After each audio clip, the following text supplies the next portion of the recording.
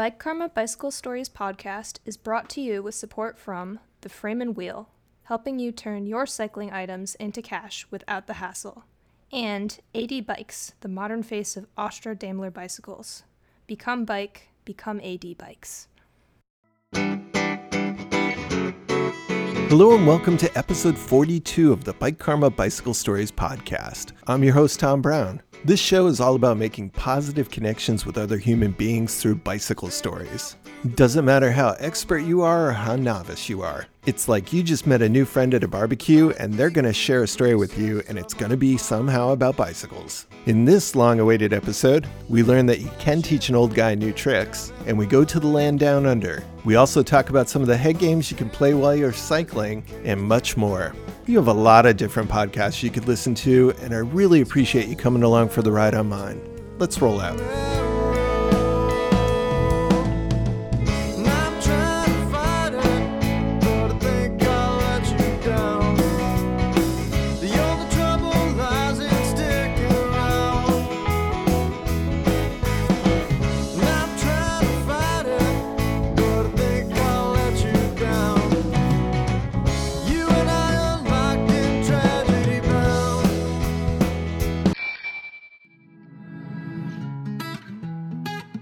You know that the mission of this show is to bring bicycle-loving people from all over the world together by sharing stories and our common humanity. Well, I finally got to talk to somebody actually on the other side of the world, almost exactly opposite from where I live. I recorded this interview. It was nighttime in summer for me, and for him it was morning in winter.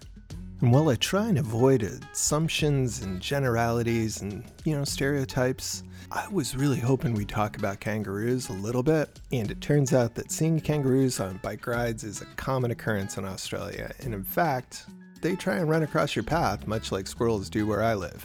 So you're riding along your bike, and you see a kangaroo, and the kangaroo is looking back at you on the bike, and sometimes they kind of run out into the path like a squirrel would, but it's a giant kangaroo. Absolutely. Yeah, it's a giant squirrel, Australian style. It's pretty cool, and some of the kangaroos can be really quite big, especially when they stand up, so you definitely don't want to corner them or anything like that, but for the most part, they're kind of used to people, and and they're alright. It's different, but it's cool. G'day, I'm Shane from Bikes at the Basin, a little bike shop on the south coast of New South Wales. We're a couple of hours south of Sydney in a beautiful little coastal country town. I'm fortunate enough to be able to play with bikes.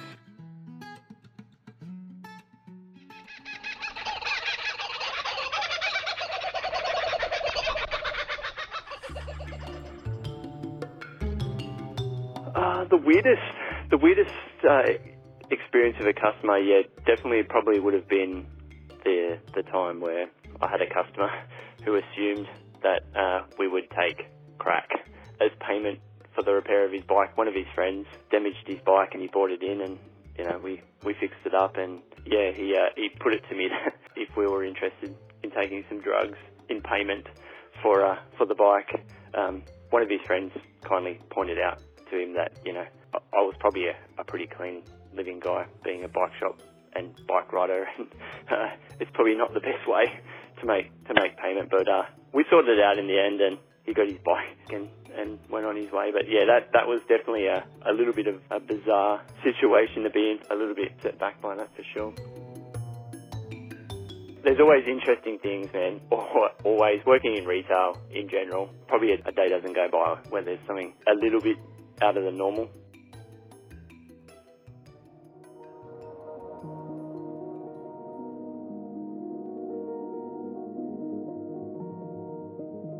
Yeah, so I guess I put a few out there. I mean, my favourite story obviously is the one where I got to meet, I wouldn't say a hero, but like someone that certainly inspired me. And that story's so there's so many coincidental things that sort of happened there that it seems too bizarre to be true.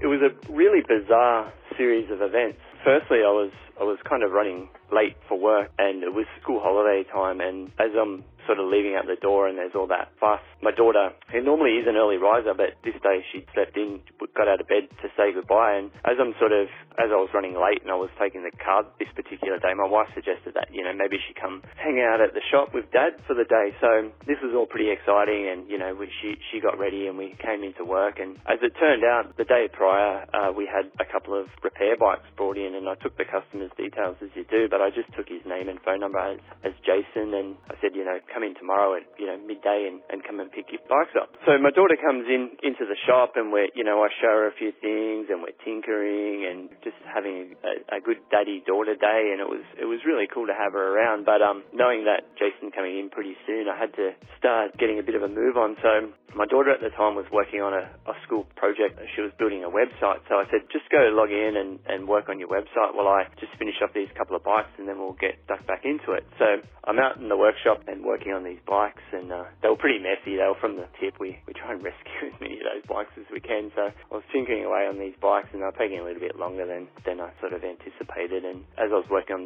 the bikes, Jason's come in on time to pick them up, and just like, oh, just hang on a sec, mate. We're still sort of working on them, and we had a bit of a chat, and I'm out the back tinkering, and while I'm doing this, he notices my daughter. He asks a few things about school holidays and, what she was up to, and she mentioned that she was working on her project, her website, and he asked her what she would like to do when she grew up. So my daughter she's a pretty avid reader, and her aspirations for when she grows up is she would love to be an author illustrator. And so she mentioned this to Jason, and he said, oh, that's interesting. Have you heard of a character called the Phantom? I'm an author illustrator and I work on that comic. Well, I probably should have said earlier, but I am a huge Phantom fan.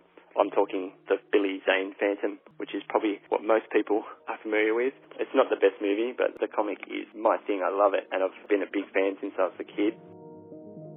So Lee Falk was the creator of the Phantom, and he's been around since the 40s. He also created Mandrake and a few other characters, but the Phantom's really, there's a few places around the world where the Phantom's really big, Australia being one of those countries. He's quite popular in some of the Scandinavian countries, India, Brazil. He's probably one of the most big comic book characters in Australia. There's a publisher called Frew who do a really great job of bringing out comics every couple of weeks here, and it's probably one of the few comic books that you can get from the newsstand. So yeah, and basically the Phantom it's a bit of a strange story, but basically the Phantom, he's immortal, and he basically inherits his duty to protect and fight injustices from his jungle hideout in Bengala. He gets around in a purple skin suit, which is a little bit different. He's rough on roughnecks, and he's just an all-round good guy, so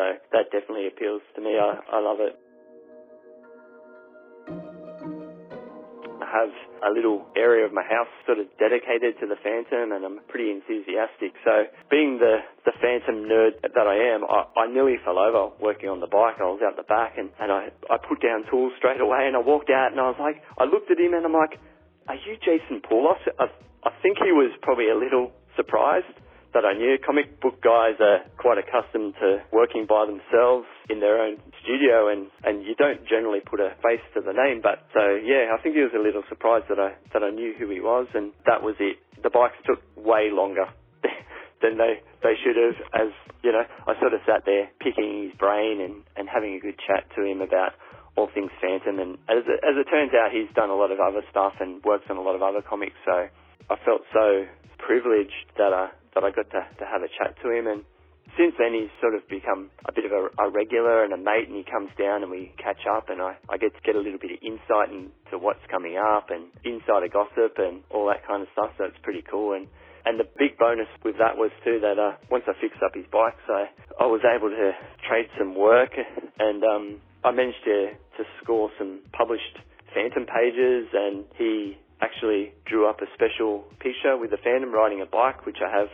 displayed in the shop, and you can check out on my Instagram page. Yeah, I feel pretty blessed and lucky, and that was a really super chance encounter. There was so many factors. Like, it was the first time that my daughter had come to work, and just the fact that he chatted to her and mentioned that he was an illustrator, everything sort of just lined up. It was really a chance encounter and a strange twist of fate, I guess.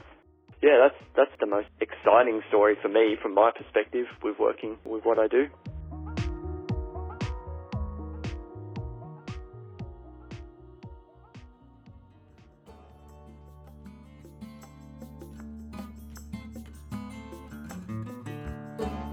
Okay, so the part of Australia that we live in, it's a couple of hours drive south of Sydney. There's two big bodies of water. So there's Jervis Bay, which at different times was sort of destined to be a lot of different things. I think originally they planned to even make it like a capital city. They wanted to build of all things, a nuclear power plant here at one stage. So you have Jervis Bay, and then you have a small parcel of land, and then you have what's called the Basin, which is another big body of water, which is not open. It was open to the sea, but just through a little inlet.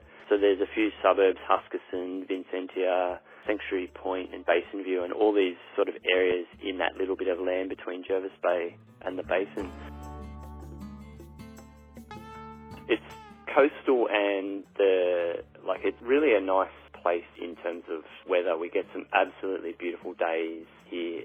Because we're in between two big bodies of water, the temperature this far south down the east coast of Australia inland can get quite cool in winter and really hot in summer. But because we're in between two big bodies of water, the temperature seems to stay a lot more stable. So it's quite a nice place to live, and you can generally ride pretty well all year round without having to rug up too much. Like, our lowest low temperature in the middle of winter would only be, a couple of degrees Celsius above zero, so it's not too cold. And in summer, the prevailing wind is from the northeast, and it sort of comes up pretty much every afternoon, so you get a nice sea breeze of an afternoon, so it's nice.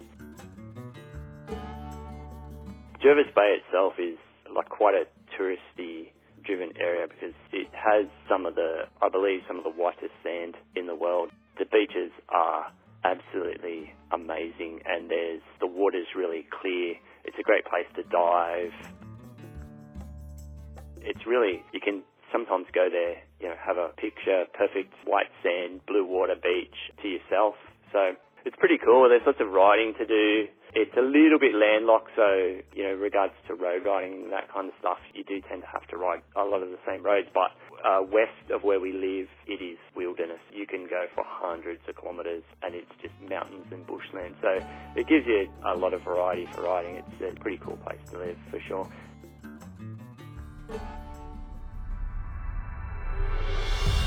What kind of wildlife would you see while you're on a bike ride? It's really not uncommon. It's almost that cliche thing of Australia, but I see kangaroos every day. Kangaroos, they can be quite hazardous because they lurk in people's front yards, and you'll be riding along and they'll jump out behind a fence or something like that. And I've actually had a few of my friends have actually had incidences where they've hit kangaroos, and one friend in particular spent a few days in hospital completely with no memory of what happened. But yeah, it's not uncommon to see kangaroos. I've seen snakes. That's pretty common. Especially I've seen riding home on the bike path. Not something that you see a lot, but I have seen it a few times where I'll be riding home, and when we come into the cooler months, the snakes will come out onto the path because it's a little bit warmer. So at the end of the day, they'll sort of come out and warm themselves on the path and get that last little bit of heat before they settle in for the winter.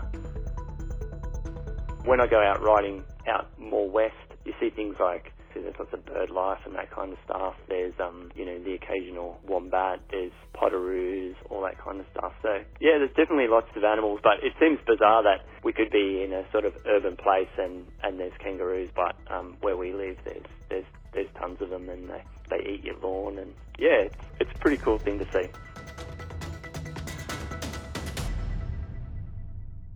Have you ever seen a platypus while riding? No, not while riding. I have seen them in the wild. They're very reclusive, so to see one is pretty difficult. But I have seen them in the wild, but not while riding. No.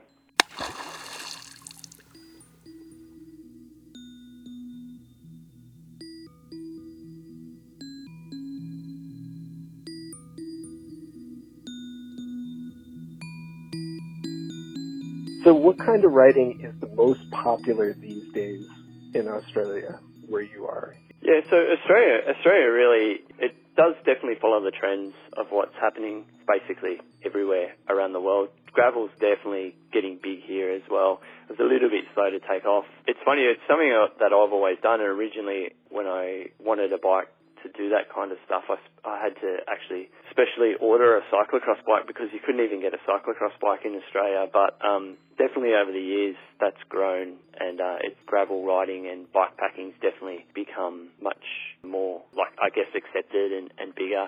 Road racing here it peaks and troughs, but generally it's fairly consistent. We do a lot of handicap racing in Australia. I guess they don't generally have big numbers, and that's the way that format of racing that's quite big in Australia, and I guess that's fairly stable these days, and definitely mountain biking is another area that I guess is really growing. I think a lot of regional areas in Australia have realised that by building mountain bike infrastructure and good trails that they can get a lot of people visiting and staying, and it's really built an industry and resurrected some small towns. There's a place in Tasmania, Derby, which is a town that I think was sort of didn't have a bright future, but has certainly come alive. And one of my favourite places to go, we try to visit a couple of times a year, is a little town further south from here called Tathra, and those guys have built some fantastic trails.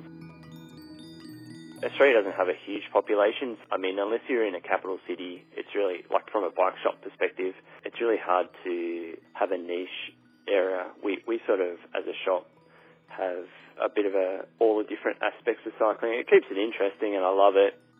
We've had the shop here for 15 years now. We started out really small in a little shop just as a trial. The population's grown a lot in the past 15 years, and when we first opened the shop, I went and had an interview with one of the bike suppliers, and he looked at some of the figures, and one of the figures was how much of a population in the area that we had to sell to, and we were well short of the survival of a bike shop in terms of population. But I sort of told him where I was coming from and what I kind of hoped to achieve, and said that we only had aspirations to be small and pay the bills. And to his credit, he gave us a crack. He let us open an account, and we've grown from there. It's been a big journey, and I've certainly learnt a lot along the way, but I love it. I felt really privileged that I've been able to sort of make a go of it. I like to be playing with bikes all day, but really, for me, it's the interesting people that I get to meet, like yourself, along the way. There's not many days where I don't enjoy coming to work. I'm pretty lucky.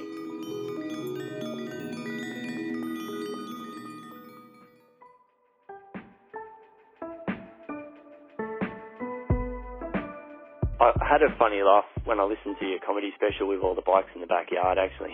I relate so much to that story. I have a shed full of bikes, and they're all projects that I don't know when I'll ever get around to fixing them, but they're all there, and I love working on bikes. I try to salvage as many bikes as I can. The strange thing with working in a bike shop, and I think it's maybe a little bit exclusive to this industry, is you get to meet and work on all kinds of different bikes. You might get, like, you literally on the work stand might be working on a bike that really destined and ready for the tip, but it's someone who really is working on a tight budget, and they really rely on their bike to get around. It's their form of transport. Ironically, the guys that use their bike the most and need the most tend to spend the least amount of money on their bikes. And then you finish working on that bike, and you spend heaps of time just trying to get the basics to work nice. And the next bike is a $15,000 time trial bike, and that's really what amazes me about this industry. It's got such a diverse mix of people, even with riding and being in the bunch and racing. You might be chatting to a plumber, and then you roll off, and the next guy you chat to is a doctor or a policeman. Or it's a really mixed, diverse thing. And the beautiful thing about bikes is it kind of brings everyone together, and it doesn't matter where you come from. The bike is it's a great equalizer, and I really love that aspect of what we do, and the shop and the bike in general. It's such a journey, but at the end of the day, it's really cool that there's other people like me and you out there who just see it as one example of a thing that points out our common humanity. Absolutely, absolutely. And it genuinely is a beautiful thing with bikes, for sure, for sure.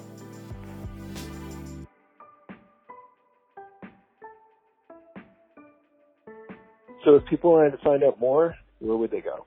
They can find us. We have a Instagram account, so it's just at Bikes at the Basin.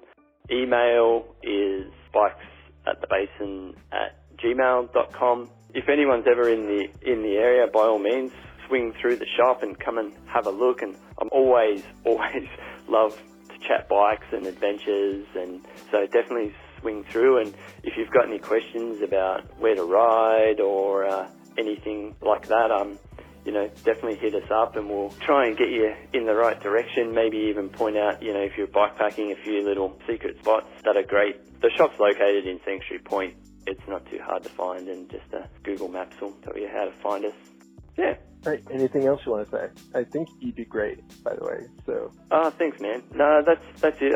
I just got to say, man, I love what you do. I think it's the best bike podcast, hands down. It's because of all the things that you said in the introduction. Bikes are so much more than I think you get the point across better than anyone I've ever heard, and it's a really good outlook. And I love it, man. So thank you. Thank you very much. I appreciate that.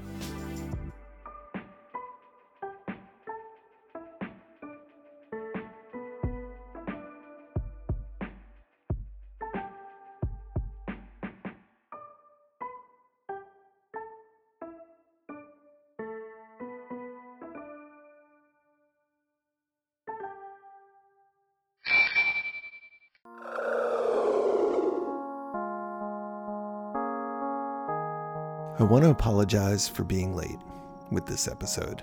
It just took a long time to summon up the energy to get it all together with the summer being outside and the warm weather, and it's my favorite time of year. And after Ragbri, I just was pretty exhausted. And so I took a lot of mental health days away from the podcast. Don't get me wrong, I love the stories and the people who share them. But staring at a monitor during my favorite time of the entire year is really hard. Especially as we approach episode 42. I can't hear the number 42 without thinking of the late great Douglas Adams. He wrote one of the most formative books of my teenage years called The Hitchhiker's Guide to the Galaxy. Spoiler alert. They decide to make an experiment trying to determine the answer to life, the universe, and everything. Like, what is the answer? And after centuries, the computer says the answer is 42. It was that type of silliness that struck a chord with me as a young person. Here's what he said about being late. Rather than arriving 5 hours late and flustered, it would be better all around if you were to arrive 5 hours and a few extra minutes late, but triumphantly in command. Yeah, that's kind of what I did with this episode, I guess. It was going to be late already, and as I have apologized for that already, I'll apologize again. Sorry it's late. I know a lot of people that I met in Iowa are probably still waiting to hear their story. I haven't even started with them. This episode contains a couple of stories months before Iowa, and I probably have enough backlog to take me through the rest of the year, if not into next year. So as episode 42 had me thinking about Douglas Adams, and Douglas Adams makes me think a lot about everything, I remember listening to the BBC radio play of his books, where one of his characters says, "Time is an illusion, lunchtime doubly so." And I remember just how generous Douglas Adams was with his own time. I was lucky enough to meet him at the University of Connecticut a long time ago. Thousands of people brought him towels to sign, because a towel is the most useful thing you can carry on any trip, whether it's bike packing or traveling through space and time. He answered every question in his lecture, and he did it so kindly, even though he'd probably been asked those same questions thousands of times. And not only that, he went downstairs in the lobby with us afterwards and hung out until everybody decided they had asked everything they wanted to know and it was time to go home. I never met a celebrity so generous with their time. So Quintessential episode 42 is dedicated to Douglas Adams. Don't panic. Back to the show.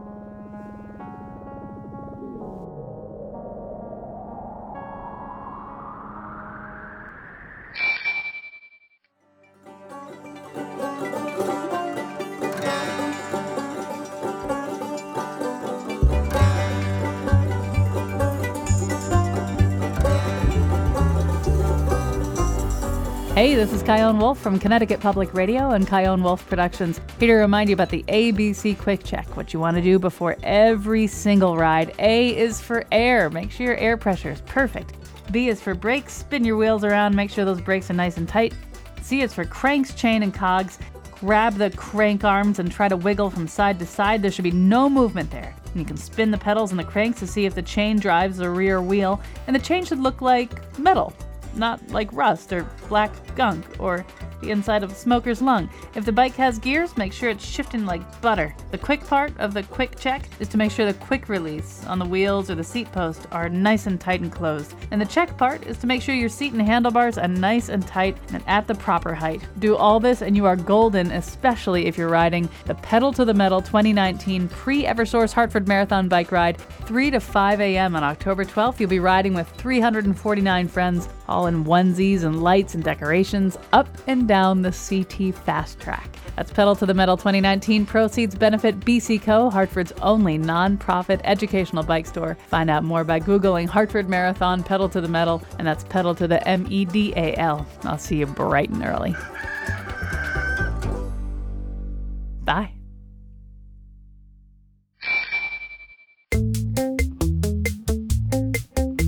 So I really appreciate when people take the time to follow the podcast or leave a positive comment. So here are the mid-roll thank yous. So for following, BNIPDJ, which is BHNTBJ, thank you. MCC8DG, thank you for following. CDGTQP, might stand for something. Zerkwag, XRVQBG, thank you. Jonathan Barrett, 1234, thank you, and thank you for making it easy to read. And for both following and leaving a really nice review, we got Broadwich Bicycles, Jeff Ross, Eli Bildner, Jay LeDuc for the nice review on Apple, and John 2001 for another review. So thank you very much for everybody who did that. If you left some positive energy out for us and I didn't just thank you for it, please know that it is appreciated, and as soon as I see it, I'll be like, I should have included him. And you could always email me at bikekarmaguy@gmail.com if you have a story, any comments, or you just want to say, hey, I left you a review and you never mentioned it. So just tell me where you're leaving them. The best place is probably on Apple because that's the one that gets the most downloads, but any place where you hit the like button or you subscribe or you share with a friend, I really appreciate, and it really helps the show.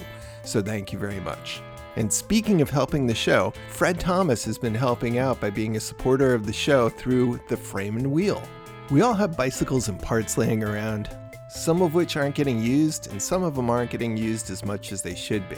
Sometimes it's just a question of moving that piece on and getting another piece that's going to be used more by you. I mean, how many times have we bought a part for a bike and then upgraded the bike or sold the bike and moved on and still have the parts for it? Fred Thomas is there with the Frame and Wheel to make that easy to turn that into cash. He does all the hard work for you, such as the listing and the research and the photography, and he has a bunch of options for how you can get money, some of which include him making you an offer, selling it for you, or applying the balance to a new product, like a brand new bike. So if you've got some quality parts, a bicycle, or some accessories, Fred can help give you more time, space, and cash. If you're doing a charity ride like the Dempsey Challenge, Fred can also help by helping you with your fundraising. Learn how theframeandwheel.com can help you with your fundraising goals by checking out their website. You can find them on Instagram, Facebook, theframeandwheel.com, and on eBay. And even if you're not looking to sell, maybe you want to buy something, and Fred's got you covered that way as well. The next time you're on Facebook, go browse through the Frame and Wheel Bike Gear Exchange.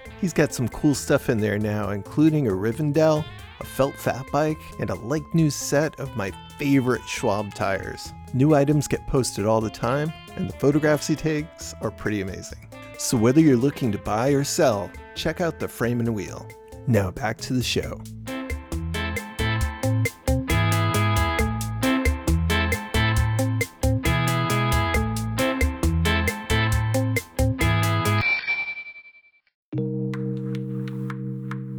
Okay, I'm gonna start this segment with a confession. I still can't ride a unicycle, even though I'm in my 40s, almost 50, and still trying. I also suck at wheelies. I can kind of pop one, but I can't hold it for very long, and I'm still gonna be working on that.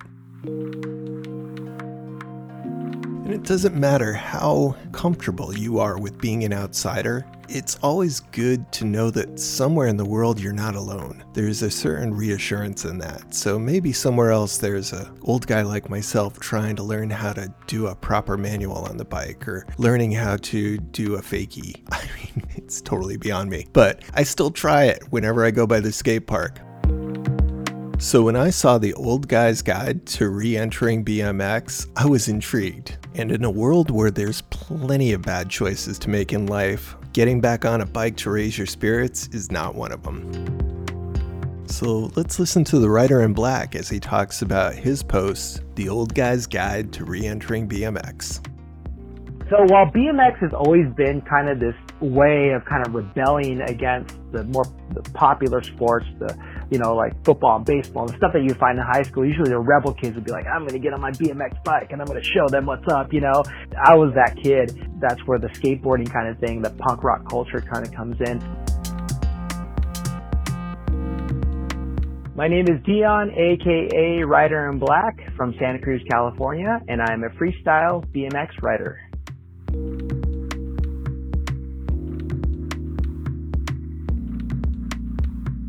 Yeah, so in 1987, I was in the 7th grade, and I hear this kind of ruckus going on outside of my junior high school. This is Mission Hill Junior High in Santa Cruz. I see all these kids kind of running out to the front, and I'm like, what's going on out there? And I hustle to the front as all the other kids are, and I see this kid kind of standing higher than the rest of the kids, and he's hopping up and down on what is, at that time, I was like, what the heck is he doing? He was on a BMX bike. And I knew that there was something called freestyle BMX at the time, because I was kind of into skateboarding and kind of the more alternative sports, but I never seen anybody do it in person. I always saw it in like Mountain Dew commercials and things like that. And the moment I saw that, I was like, I want that. I want to do that, because I just saw all the kids getting so stoked on what he was doing. And I'm like, I want to be that stoked, and I want to be the one up there making kids stoked.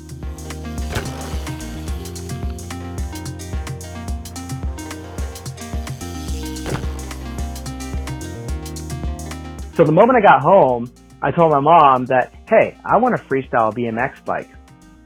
Some weeks later, my brother's friend said, hey, I'm selling my bike, and this bike was called a GHP Tricks freestyle bike.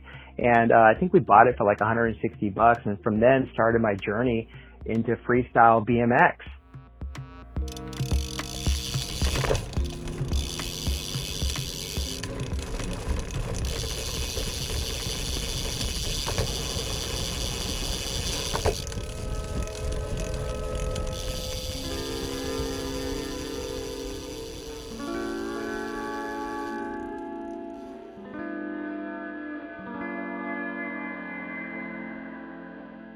After a few years, I got real good and started doing little local shows and things like that. But around the age of 17, I got my first girlfriend, my first serious girlfriend. And that's what ended my whole BMX journey. I got really into her, and we started doing more things. Like, I just became more interested in going out to lunch and going out to dinner and taking her out. And I also got a car, which You would think that a car would lend itself to me going out to more BMX events, but it actually just lends itself to me trying to fix up my car and taking her out on more dates. And eventually the BMX bike just hung, and I don't know whatever happened to my freestyle BMX bike. I think I gave it away or something like that. That was the end of my BMX. So it was a girl and a car that actually ended my BMX career from my teenage years. Fast forward to probably my mid-20s. This was, what was this, maybe the mid-90s, I think. Early to mid-90s. From when I quit BMX up until around the age of, and that was probably around the age of 16, 17, until age 18, I was not interested in anything. I kind of just hung out. I mean, we're talking no internet, no real social contacts, and not really knowing anybody. So I just kind of sat around. It was pretty lazy. I was going to the junior college so I can transfer to a university, and I was taking night classes and not really doing much. As a result of that, I started to kind of gain a lot of weight. I was eating a lot of junk, and I joined a gym. So from about 18 years old into my mid to later 20s, I was a gym rat. During that time, I was really, of course, into like kind of the testosterone driven stuff. You know, I'm lifting weights, and I was actually competing in bodybuilding. But I felt, even doing all that kind of stuff, I felt like something was missing in my life. So I said, oh, I know, I gotta get myself a motorcycle.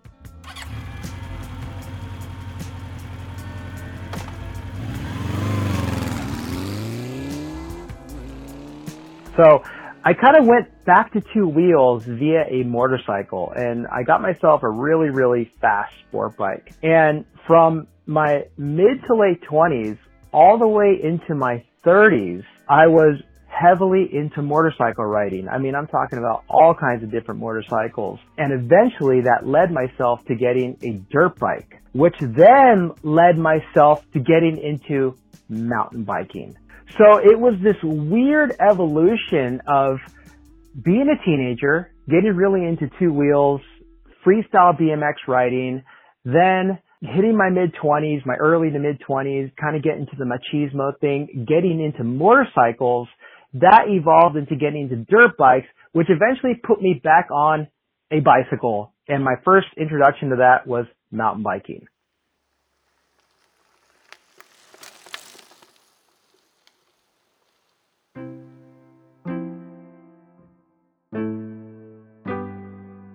From mountain biking, I got heavily into like cross-country stuff, and now we're talking into kind of my early 30s. I got into cross-country, and when I figured out I kind of like cross-country mountain biking, I then started getting into road biking. So it was this kind of weird full circle from loving bicycles, then kind of finding my way. But what's interesting about it is I was kind of miserable during that entire time.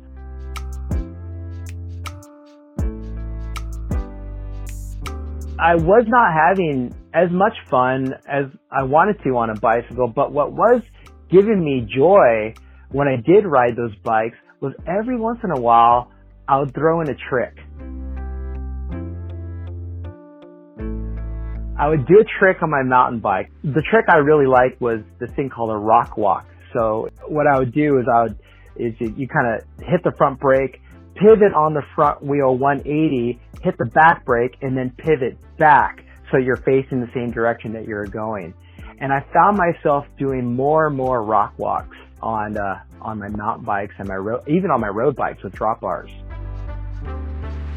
So as I'm doing these tricks on my mountain bikes and road bikes, I'm kind of going through some mountain bike magazines, and I found that there's something called a dirt jump bike. I'm like, oh, that's like kind of like mountain biking, but you can do tricks on a dirt jump bike. And of course, like anybody else, I went online and went to YouTube and found all these guys doing tricks on dirt jump bikes. Understand that I'm still doing cross country, and at this point I'm actually trying my hand at racing cross country and even trying to race some cyclocross, but I'm not really built for that kind of stuff. I'm like 5'9", 200 pounds, and I was just having a rough time trying to go fast and trying to do the athletic part of cycling. But I did get this dirt jump bike, and I found myself doing tricks on the dirt jump bike. I found myself like knowing how to bunny hop, which came real natural to me because when I was a teenager, I was able to bunny hop onto like picnic tables and on top of cars and kind of ride over them the way you would see in crew drones rad. I could bunny hop really high, and even some people would be like, "Whoa, dude, you're getting like 3 foot, standstill bunny hops." And I'm like, "Oh, I didn't know I could do this." So, like the body never forgot.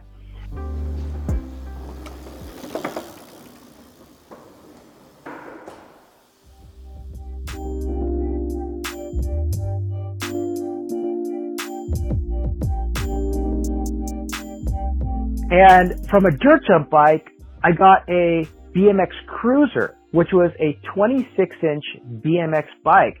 For some reason, inside of me, I thought this idea that it was difficult for me because I'm a grown man. At this point, I'm in my mid-30s, and I'm fighting this urge to get back into BMX riding. For some reason, I thought that, hey, you're a grown man, you shouldn't be riding little kids' bikes.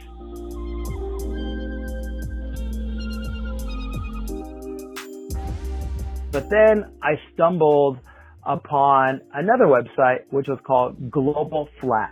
And Global Flat is a flatland BMX forum. Flatland BMX is basically doing tricks on the ground, no ramps, no obstacles, nothing like that. You're just doing ground tricks. And I said, I really like Flatland BMX. It's something I was good at when I was a kid. In fact, that's what inspired me to get into BMX to begin with back in 1987. So I get online and I see that you can buy a Flatland BMX bike for like $300 or $400. I'm like, okay. Gonna try my hand at 20-inch bikes again. and I was, to be honest with you, I was a little embarrassed. I was thinking, gosh, why should I'm getting back into kids bikes, but I shouldn't be doing this. I'm a grown man. I should be into mountain bikes, and I should be into road cycling and all these other kind of stuff. But I just kept on getting pulled back to BMX.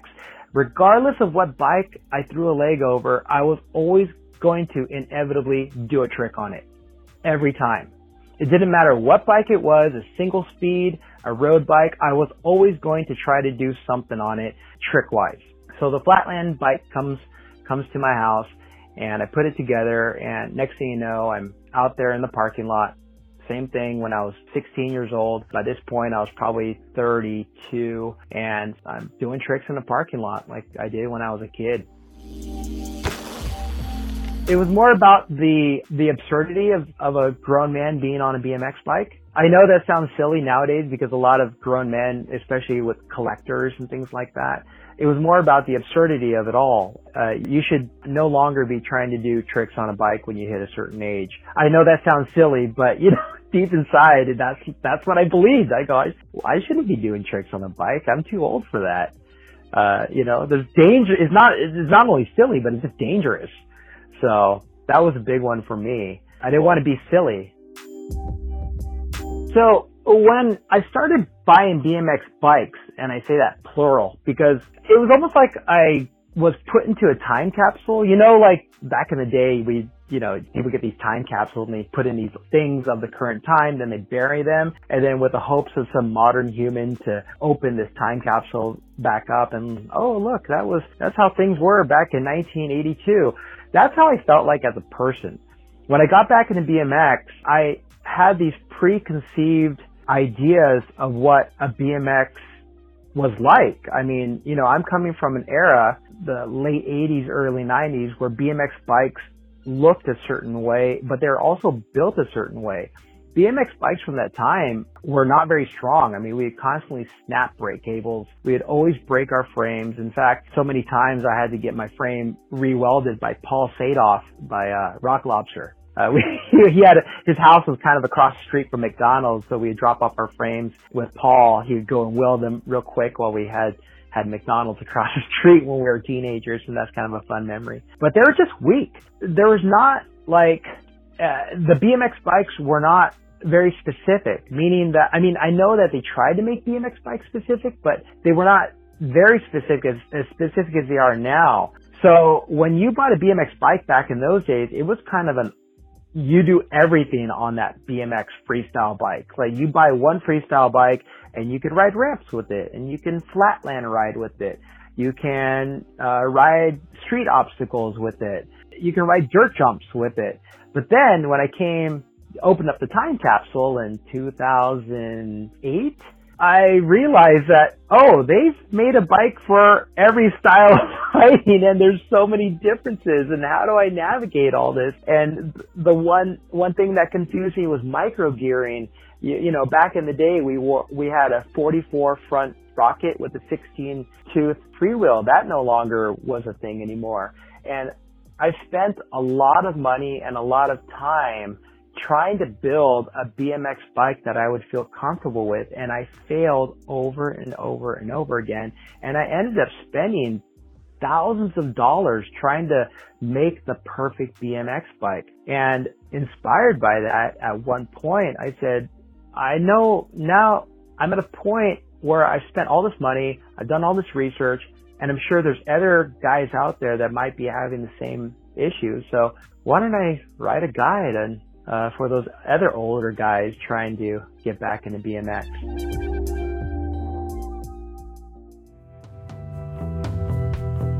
So most of the time when I tell people I ride a BMX bike, the next question, or the first question they ask is, can you do a backflip?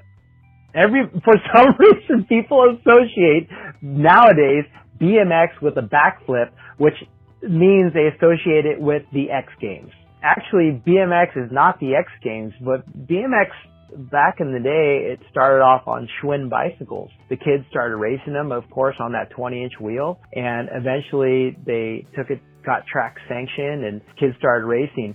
There was a group of kids out there, say in the 70s, that kind of wanted to rebel against the strict structure of racing. You know, for a lot of kids, racing wasn't the way they wanted to go. A lot of kids turned to BMX because they didn't want to do the sports like football and baseball and this rigid kind of, I hope I don't offend anybody by saying this, but this kind of jock mentality. But BMX racing ended up kind of becoming that.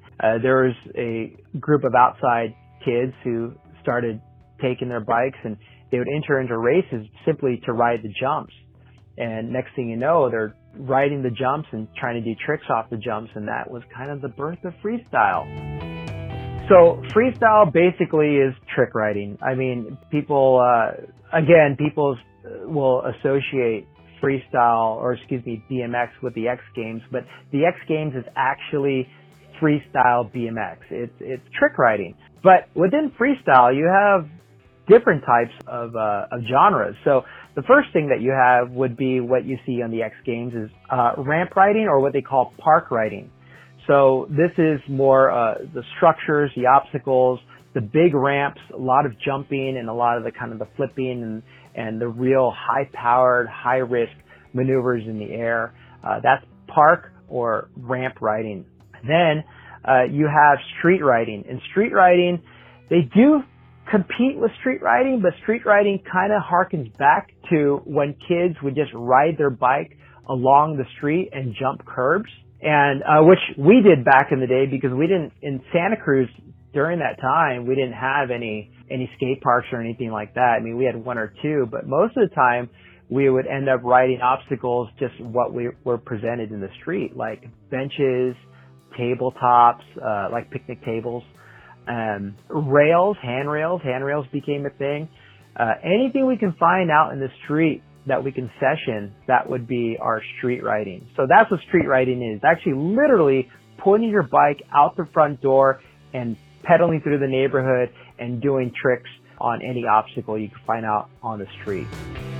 That's where BMX allied with skateboards. Absolutely. In fact, street riding, modern day street riding with the grinds and the things down the handrails, a lot of those tricks were borrowed from skateboarding. Then you have flatland riding. Now, flatland riding is, and mind you, every single one of these bikes is built slightly differently. The geometry of each one of these bikes, these different genres of BMX, the frames, the geometry of these frames are different. They handle differently. Like, for example, a park bike or even a dirt jump bike would be a little bit longer. Flatland bikes are very short.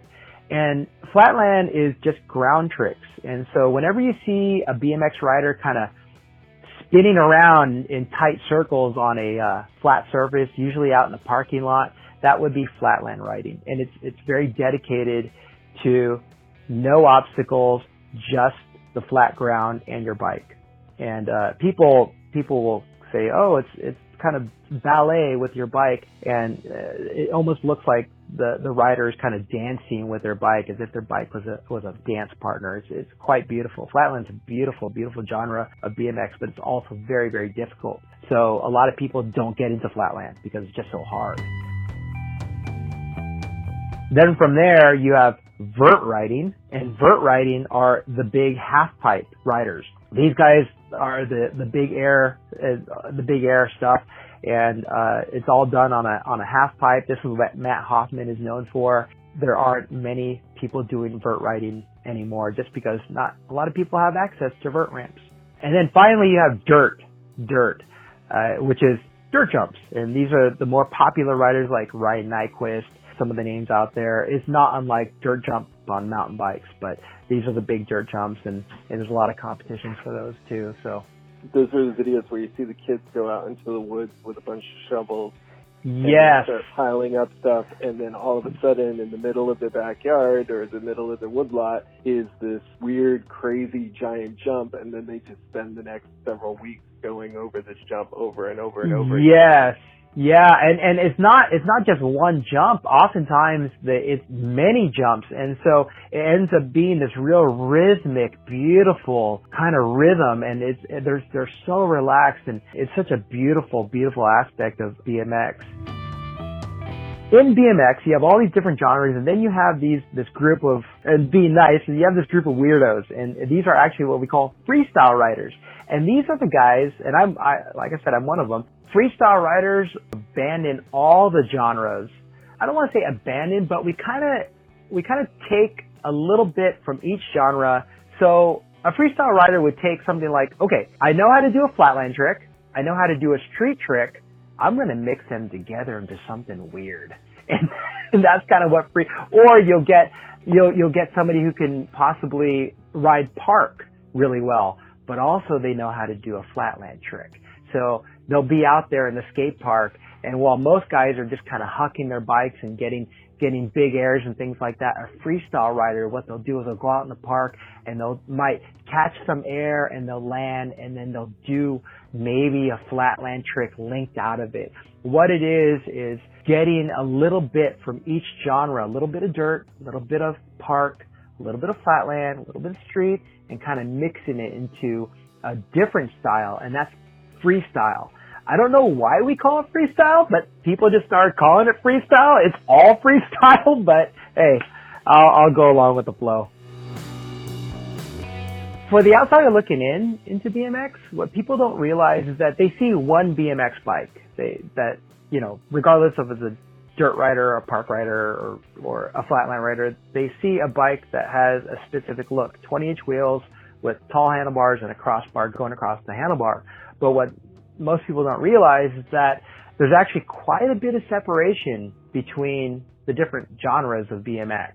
Rarely will you see a flatland rider at a dirt park, nor would you see a street rider at a flatland jam. There's quite a bit of separation. We all kind of respect the different genres, but if you don't ride that genre, you more than likely wouldn't be hanging out with the other genre.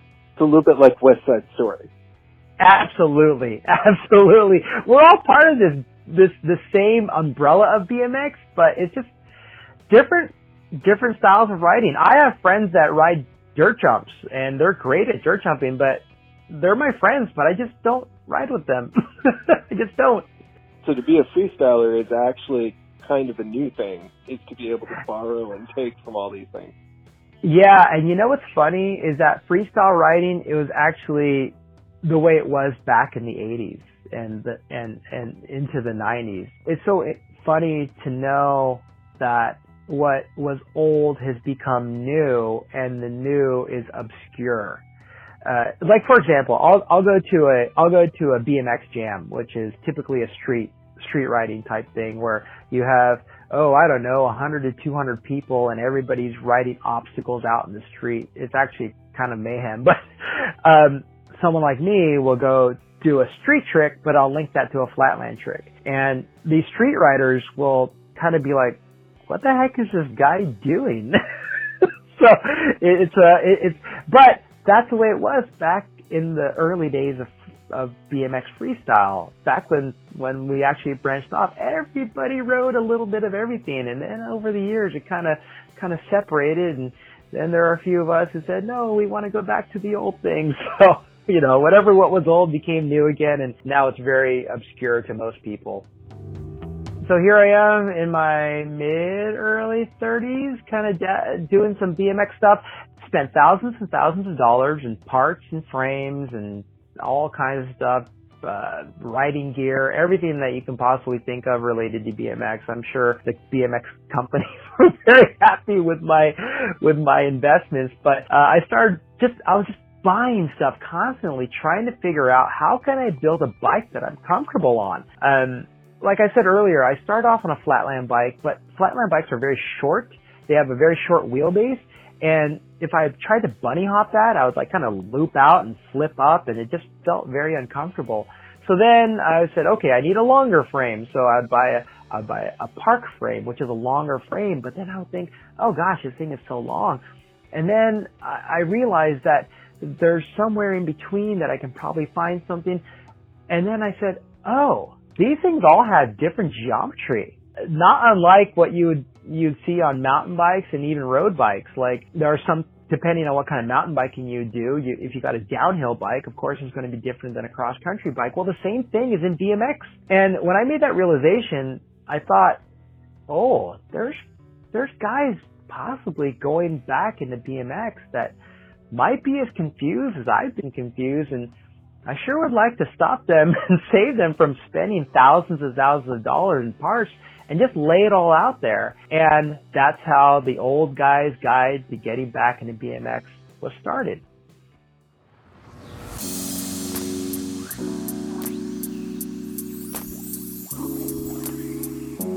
The Old Guy's Guide to Getting Back into BMX is exactly that. It's just a guide of how to navigate what type of frame to get, how to figure out crank arm length, just how to figure out the ins and outs and how to navigate what the modern parts are like. The issue with old guys getting back into BMX is that they want to go back to their old bikes. They want to buy those bikes from the 80s, and those things have become collector's items at this point, and people are really raising the price on them. So if you wanted to get a 1986 Haro freestyler, well, good luck. You're gonna have trouble finding one that's in good condition. Number one. Number two, they're going to be very, very expensive because they're actually collector's items. So instead of going out and buying that old bike, potentially something that's weaker than what you can buy nowadays, get a modern bike and design for the type of riding that you want to do. And that's what the Old Guy's Guide is talking about parts, geometry, just the different aspects of what goes into building a BMX bike now. The other thing that I have there is kind of my own little salt and pepper on it, which is the psychology of getting back into BMX. I mentioned earlier that when I got back into BMX, I was kind of embarrassed. I was, at this point, kind of an older man. At that point, I felt like I was older. Now I realize that there's a bunch of guys in the 30s, 40s, and 50s, and even 60s riding BMX. But back in those days, I was like, I'm kind of an outlier. I just feel weird doing this. The psychology of getting back into it and helping guys navigate, like, oh no, you don't have to be embarrassed. I liken it to, I live in Santa Cruz, and Santa Cruz, California is known for surfing. Well, you go out on the waves now and you see guys in their 50s, 60s, and possibly 70s. What's the difference? Why can't a man in his 50s, 60s, and possibly 70s, get on a 20-inch bike and start doing tricks. I don't see anything wrong with that. How about physically? Do you notice any changes? Yeah. So I do talk about that in the Old Guy's Guide to Getting Back into BMX. BMX riding, depending on the type of riding that you do, has pretty significant consequences physically. So of course, do the old disclaimer, check with your doctor before getting into this sport. But yeah, part of the reason why I actually branched off into this freestyle realm of riding, of kind of doing a mixing of things, because at this age I realized that I'm probably not going to be doing any handrails anytime soon, if ever again. I mean, that's something I did when I was a younger kid. Back when I was 16 years old, you told me to go down a handrail, more than likely I was going to do it. But nowadays, not so much. So that's, again, part of the psychology of, if you did that when you were a teenager, leave that for the history books. Get back onto a BMX bike and just go out there and start jumping curves. For me, it all kind of goes back to happiness and finding something and that guys were so in love with back when they were teenagers, and somehow drifted away from it, and then finding happiness again in this very, very basic rudimentary style of bike, which is a single speed on 20-inch wheels. So if people want to find out more about this or your current projects, where would they go? Yeah, so they can find me. I'm mostly on Instagram under the screen name of @RiderInBlack. That's RIDERINBLACK. Did I spell that right? Yeah. Rider in Black. You can also find me at riderinblack.com. That's where you're going to find the Old Guy's Guide Getting Back into BMX. Yeah, I'm actually currently working on a book. I hope to turn it into an audiobook. That's the ultimate goal. But right now the working title is just the BMX book. That's the Microsoft Word document that I have. I got so inspired. I mean, on monthly or bi-monthly basis, I get emails from people, mostly men my age, saying, Dion, I can't believe it that, I read your blog and I got a BMX bike, and thank goodness, because I was about to go buy an older one, but I bought this bike and I am so happy. I'm riding with my kids. I've lost 30 pounds. Some even say that they have better relationships with their wives. So I'm like, wow, this is incredible. I can't believe this, that this simple guide of just teaching guys how to buy a bike and sharing with them how to get back into BMX has had all this extra, these extra benefits for them. I mean, I didn't know I was going to get into some kind of weird marriage counseling through my blog post, but I wanted to branch off on that. I wanted to branch off on that because for me, BMX actually makes me feel whole. I mean, my wife knows that when I don't go ride a session, I start to get a little disgruntled. So I want to share more of that kind of psychology and life experience. And I want to share those stories with people. And that's what the book is more about. Not so much about the technical aspect of BMX, but more about the life aspect and the human experience relating to a BMX bike. All right. Hey, thank you very much for being on. Tom, thank you so much.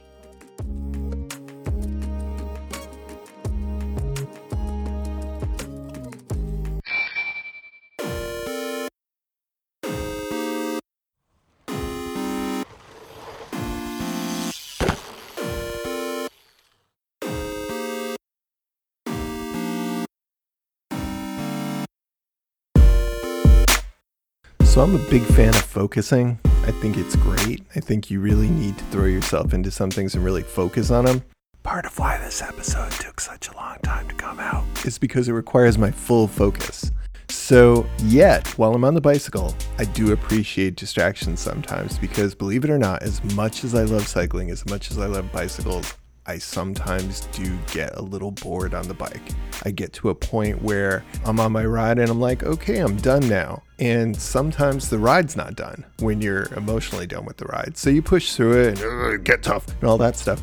But sometimes you welcome distractions, like a particular thread of thought that you can yank onto and kind of a story to fill your mind and fill those miles. And sometimes you just gotta play a game. So I invented a game. So I'm driving around trying to think of a game, and I noticed that there's a lot of basketball hoops actually on the street. So these are the ones with the big plastic base on the bottom with the adjustable height hoops. And some of them are set, at the regulation NBA height of like 25 feet high, and others are like really low so that you could actually touch them if you're cruising by on a bicycle. From this benign observation, a sport was born. It's a game straight out of the suburbs. Yeah, the suburbs don't always get a lot of love, but it's a game straight out of and could only be born in the suburbs. Let me teach you how to play by telling you the rules. Rule number 1 of Hoop Bike: don't sue me. Yeah, play it on your own. Don't associate it with me. Don't do it because I told you to. Don't get hurt and then sue my family. Don't sue me. So rule number 1, don't sue me. All right, into the fun stuff. So rule number 2, only hoops that are on the street count. So if somebody puts a hoop on the street, it's kind of okay. It's considered that it's okay, fair game for you to play Hoop Bike. But if it's in a driveway, you're trespassing and you could get in trouble. Rule number 3 is scoring. It's really easy. If you can touch the net of any hoop, it is 1 point. And if you can touch the rim of any hoop, it is 3 points. And basically you try and get as many points as you can on a ride. And rule number 4 is very similar to rule number 1. Don't sue me. If the basketball hoop falls down on you or crashes onto a car, or you crash, or you hurt your hand because you slapped the hoop too hard or whatever,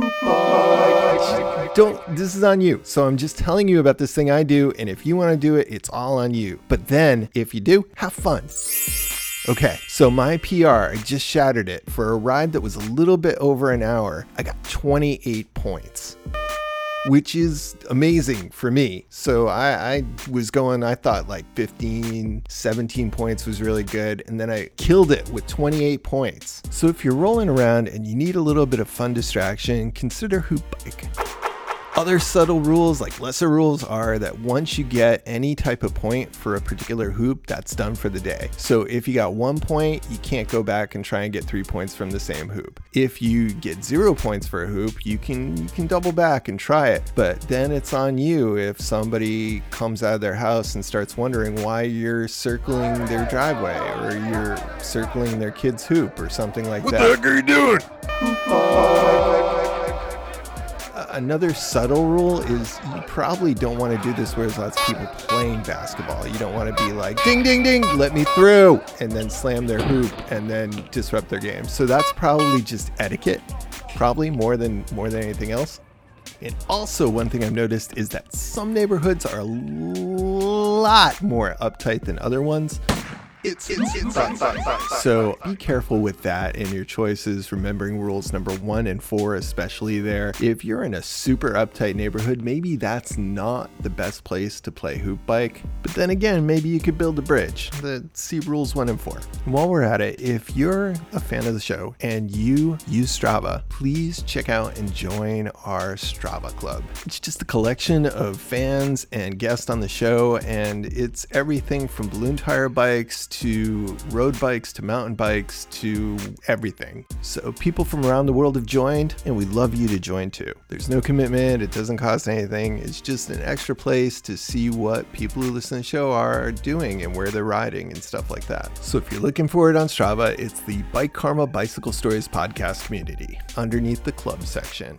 And if you happen to play Hoop Bike, good luck beating my high score of 28. But if you do, feel free to post it. Did I just throw down a challenge? Is that what I did? It kind of felt like I threw down a challenge. On with the show.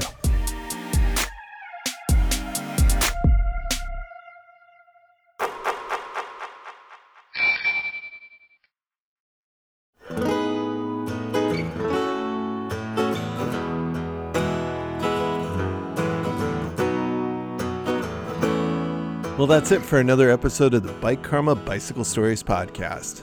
As always, I'd like to thank Killer Glass and the band Mobjack for our opening and closing theme music.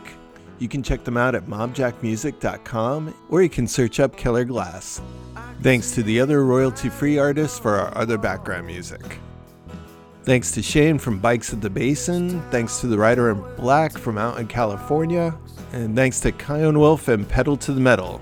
And especially thank you, the people listening in all 50 states and over 50 countries all over the world. I really appreciate it. If you have a story you'd like to share or comment on the show, you can contact me at bikekarmaguy@gmail.com. You can DM me on any of the social media as well.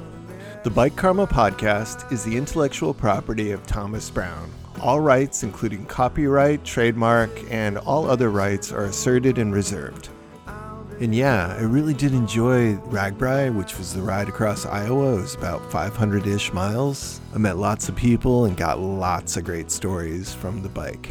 So for all those people who shared their stories and all those people waiting patiently in the queue, I appreciate that patience. I'll keep trying to put a little love in each episode.